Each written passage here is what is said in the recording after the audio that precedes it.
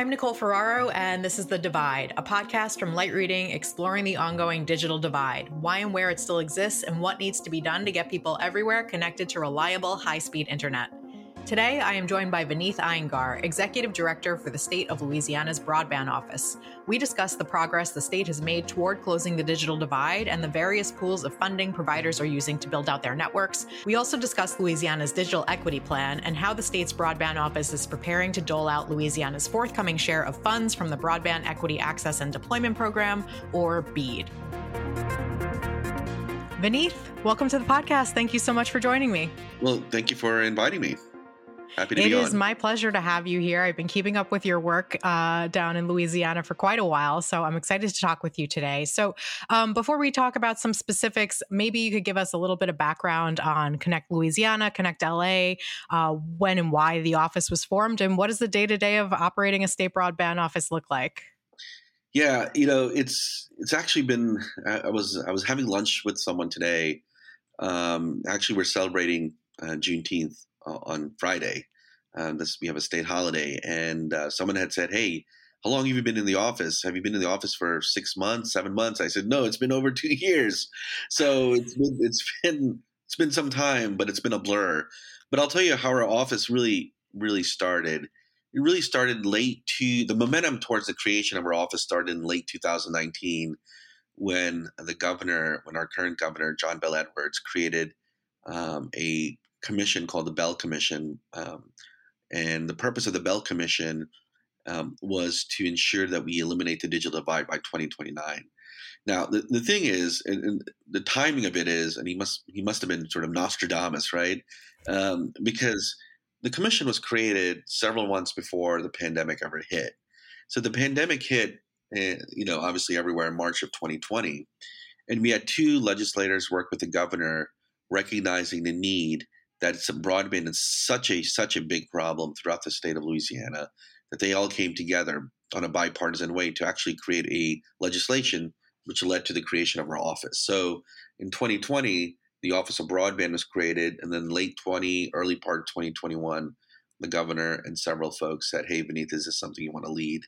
And I said, "Sure." I mean, the challenge is big, and the way we've looked at it always, Nicole, is, look, we need to work with a sense of urgency. A. The second is we understand at the heart of it, the solutions aren't as complex and it isn't rocket science, right? I think the most important thing is to understand where the challenges are. And, we've spent the last couple of years really understanding where the challenges are in terms of obviously access, digital skills, affordability. We spend an inordinate amount of time doing stakeholder engagement. I just got off the phone with a state senator who had a challenge with one of the subcontractors breaking water lines in a small community. But we've developed really good relationships with people throughout the state. We hit the ground running very early on doing stakeholder engagement before it became a in vogue concept now that everyone's now doing. We have visited 90 cities, towns, and villages around the state. We continue to engage with communities across the state. And so fast forward, we are where we are because of our stakeholder engagement efforts, active listening. We over-communicate, and we often over-communicate very complex things in ways that people can digest information and then act on it accordingly. Okay, fantastic. So I think for a lot of state broadband offices like yours, there's going to be sort of life pre-BEAD and post-BEAD. So I'm wondering if you can tell me a bit about what funding pools you've been working with up until this point and how far that's gotten you guys in terms of closing the digital divide. Yeah. So, and I guess this becomes a little bit more of a challenge, both from a comms and execution perspective. So in Louisiana, we have a number of concurrent federal programs, all effectively designed to do the same thing, right? So we've got FCC's RDOF program, the Rural Digital Opportunities Fund program. So the FCC RDOF program is expected to impact 175,692 locations between now and the next several years. We've got a USDA grant, a Reconnect program in a small area just west of Baton Rouge. We have an NTI broadband infrastructure program grant that's impacting the Acadiana area, which is an hour and 15 minutes west of Baton Rouge. That's going to impact 22,000 locations. Those three programs we don't manage, Right. right? So that's the key. We don't manage that. And sometimes when we go to a community, people will say, "Well, what's the deal on my broadband at my house?" And frankly, what we tell them is we try to get the information in advance on what's happening at their location, right? Whether it's RDOF, USDA, or NTI BIP. But frankly, what we tell folks is, look, the two programs that we manage, which are the largest programs that we manage, the CPF program, right, from Treasury, which is 176 million, and the incoming BEAD are the ones that we manage that we have more, I guess, jurisdiction over. And those are the things that we'll have Right. more ready to. So the challenge is you've got multiple things happening at the same time, right? I think the key is making sure that we understand the status and progress of those projects so that we ensure that we're not double dipping and investing CPF dollars and BEAD dollars in a way that's going to be counterproductive towards eliminating the digital divide. So. Yeah, that does sound really challenging. And I've actually been wondering if programs like RDOF are almost getting in your way at this point. Look, I think every little building, the way I look at it, Nicole, is every program is additive to the success of eliminating the digital divide, regardless of state. It's really important that USDA Reconnect work. It's important that FCC's RDOF program work. It's important that everything works. The challenge of ultimately is the timeline dislocation and the accountability, right? Because again, 2 out of those 5 programs, BEAD and CPF, the dollars, the state of Louisiana, the Office of Broadband, our office is the one that's holding these programs accountable and the internet service providers accountable. The others, we don't have accountability, and there's that timeline dislocation. So we're trying to be as proactive in making sure that we get as much information that we can get from the RDOF companies, but there are certain things that we could possibly do legislatively or through the Public Service Commission to try to get on a consistent basis what is the status of these RDOF projects. In my theory, and I want to say theory, and in our case, look, if an RDOF project fails, that's not good. But if they can fail fast and they put those locations in default, that's okay, because then we can use the BEAD funds as a security blanket to fill in the gap. So the sooner I know the status of those projects, then the sooner we can then figure out a way to address the needs of the consumers, to address the needs of those Louisianians who maybe fall under one of those other programs. Okay. All right. I won't stick with this topic for too long because I want to move on to other things. So let's move on to BEAD, actually, the $42.5 billion broadband equity access and deployment program. Louisiana was, I believe, the first state to put out the first volume of a BEAD proposal as well as a digital equity plan. So can you share a little high-level overview of what's in those plans and how you're envisioning distributing BEAD? Yeah, so it's really 3 things. I mean, every state's going to have to submit really 4 deliverables to NTIA in order to unlock the NTI funds for BEAD and digital equity. The first is we submitted last month our 5-year action plan. So statutorily, we had to submit that 5-year action plan, I believe, by May 23rd. So we've done that, or if not sooner. I think it was sooner than May 23rd. But we went ahead and submitted our 5-year action plan. The second thing is obviously the volume 1 of our initial proposal. The volume 1 of our initial proposal is a pretty it's a pretty static document, Nicole, in the sense that it's not going to have any grand reveals. We talk about adopting the model challenge process from NTIA. We talk about our definition of CAIs, community anchor institutions, which we're not going to deviate from other than what's listed in the notice of funding opportunities. So it's really a static document. And I think June 23rd is when public comments are expected to come in. We made public our digital equity plan, which is a much more extensive, involved document, because it is our first time developing our state's digital equity plan. We're getting increasingly more comments, and that's a plan that's going to help guide our efforts in understanding really how we can impact covered populations. What we're working on really aggressively but very thoughtfully right now is volume 2 of the initial proposal, because that's going to be really the crux of everything that we do. And the three most important questions, I mean, they're all important questions that we have to answer, but the three most important ones that we're really spending a significant amount of brain power on is question number 8, which is the sub-grant process. Question 12, which is around, I believe question 12, which is around workforce, and then question 16, which is around affordability. And so I think 16's were anyway. They're interchangeable, but it's really sub-grant It's program, impressive that you remember the numbers. workforce, and affordability are the three most important things that we're spending a significant amount of time trying to develop the best product that's unique to Louisiana, that will make sure we get obviously internet for all. Okay, awesome. So regarding the NTIA's challenge process that you said you're going to adopt, how do you feel about the state of the FCC's map and how it depicts the state of service in Louisiana right now? And Yeah, what resources do you have for challenging that data? yeah.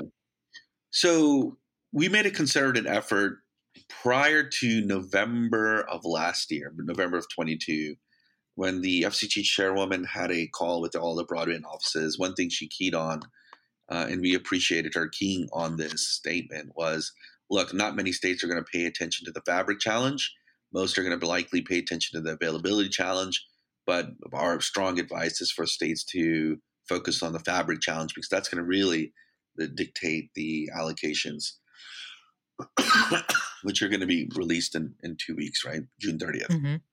And so we partnered with the planning commissions of Louisiana. So we have 8 planning commissions, which are quasi-government organizations that are geographically distributed around the state. And we worked with the planning commissions to effectively submit fabric challenges really in 2 chunks, before November 15th, and then second volume of fabric challenges between November 15th and March 15th. In aggregate, we issued 81,000 challenges to the fabric. We had close to 20,000 net new unserved locations that were added to the fabric. So every net new location increases our allocation. And so, look, at the end of the day, the maps are in a perfect good start. Are they a panacea to solving everyone's world's problems when it comes to address level data? No. I mean, if people had an expectation that the FCC maps on day one would be this 100% perfect product, and I don't think that's necessarily wise thinking, right?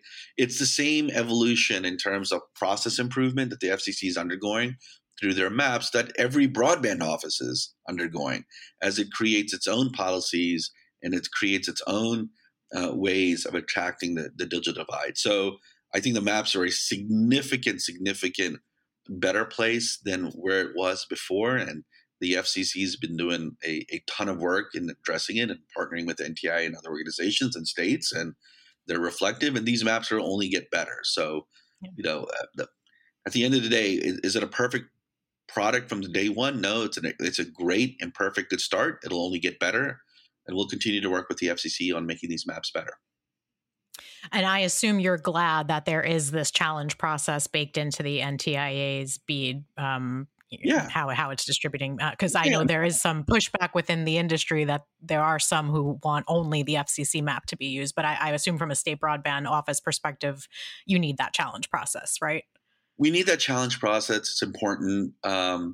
It's important that nonprofits have the chance to look at the maps and assess what's served and unserved from an availability perspective.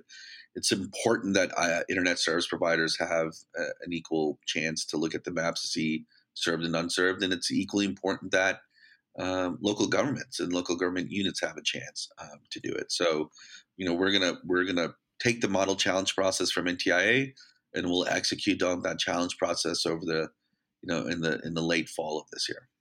Okay, sounds good. So you also mentioned affordability as something very important when it comes to closing the digital divide. I certainly agree with you. The Affordable Connectivity Program is a monthly broadband subsidy of $30 per household for low-income households, but it is at risk of running out of funding. I believe there's actually data out that shows Louisiana has the highest percentage of any state of people who are enrolled. So what would it mean for Louisiana's plan plan to close the digital divide if the ACP is not funded again? And what can your office do, or is your office doing, to help persuade your members of Congress to go and vote for it? Yeah, look, in Louisiana, approximately 903,000 households um, are eligible for the Affordable Connectivity Program. Thus far, as of today, 452,000 households have benefited. So just over 50%, which is a good number in terms of our high adoption, but also speaks to the depth and breadth of the problem that exists in Louisiana when it comes to affordability. You know, the governor has repeatedly mentioned, just like any of us, that a lot of these investments are going to be, frankly, a busted investment from an access perspective if we can't make inherently the thing that's creating unaffordability challenges, if we can't make it affordable, right? So, Yeah. you know, the ACP program is really important. And so what we will do is we will continue to push and advocate for the ACP program as much as we can to legislators and to all the folks in DC to continue to explain the importance of this affordability program and the subsidy to continue long before it's expected to expire. Is there anything else that you think the state can or should do to provide a subsidy, whether in addition to the ACP or just in case the ACP, does run out of funding?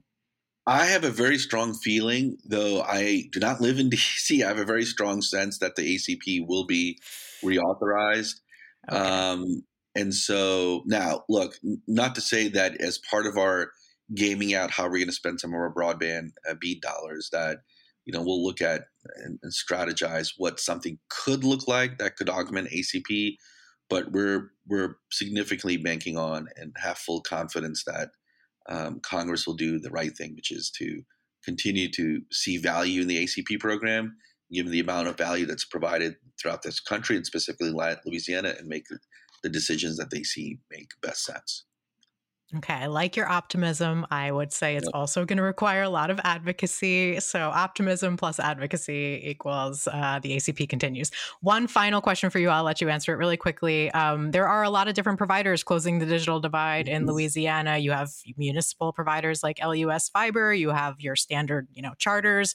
You have new guys like ConnectLA's that are doing interesting things with electric co-ops.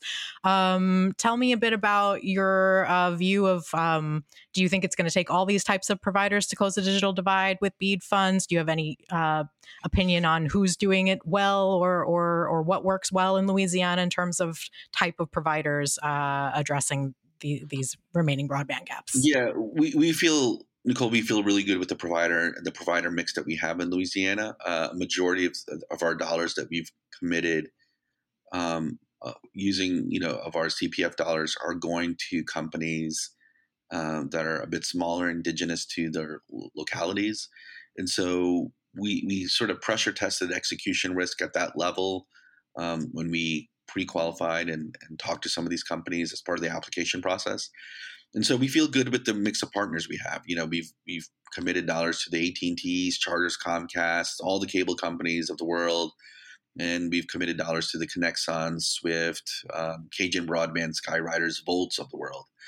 And so, we'll continue to monitor progress. They'll continue to build.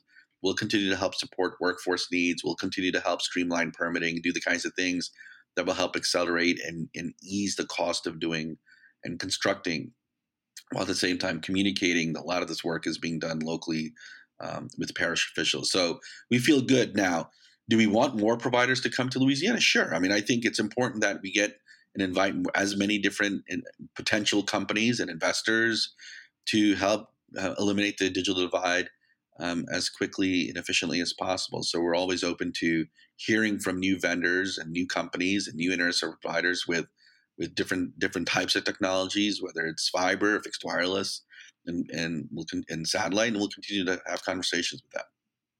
All right. Very cool. Thank you so much for your time today and for the great work you're doing to close the digital divide in Louisiana and set an example for the country. I really enjoyed speaking with you and look forward to seeing how you all spend that money. I appreciate it. Thanks. All right. Thank you again, Veneeth, for joining me. Thank you as well to our producer, Pierre Landriau, for making this episode. Be sure to subscribe to the Light Reading Podcast for more episodes of The Divide, as well as interviews and insights from the Light Reading team. Thank you for listening. We'll see you next time.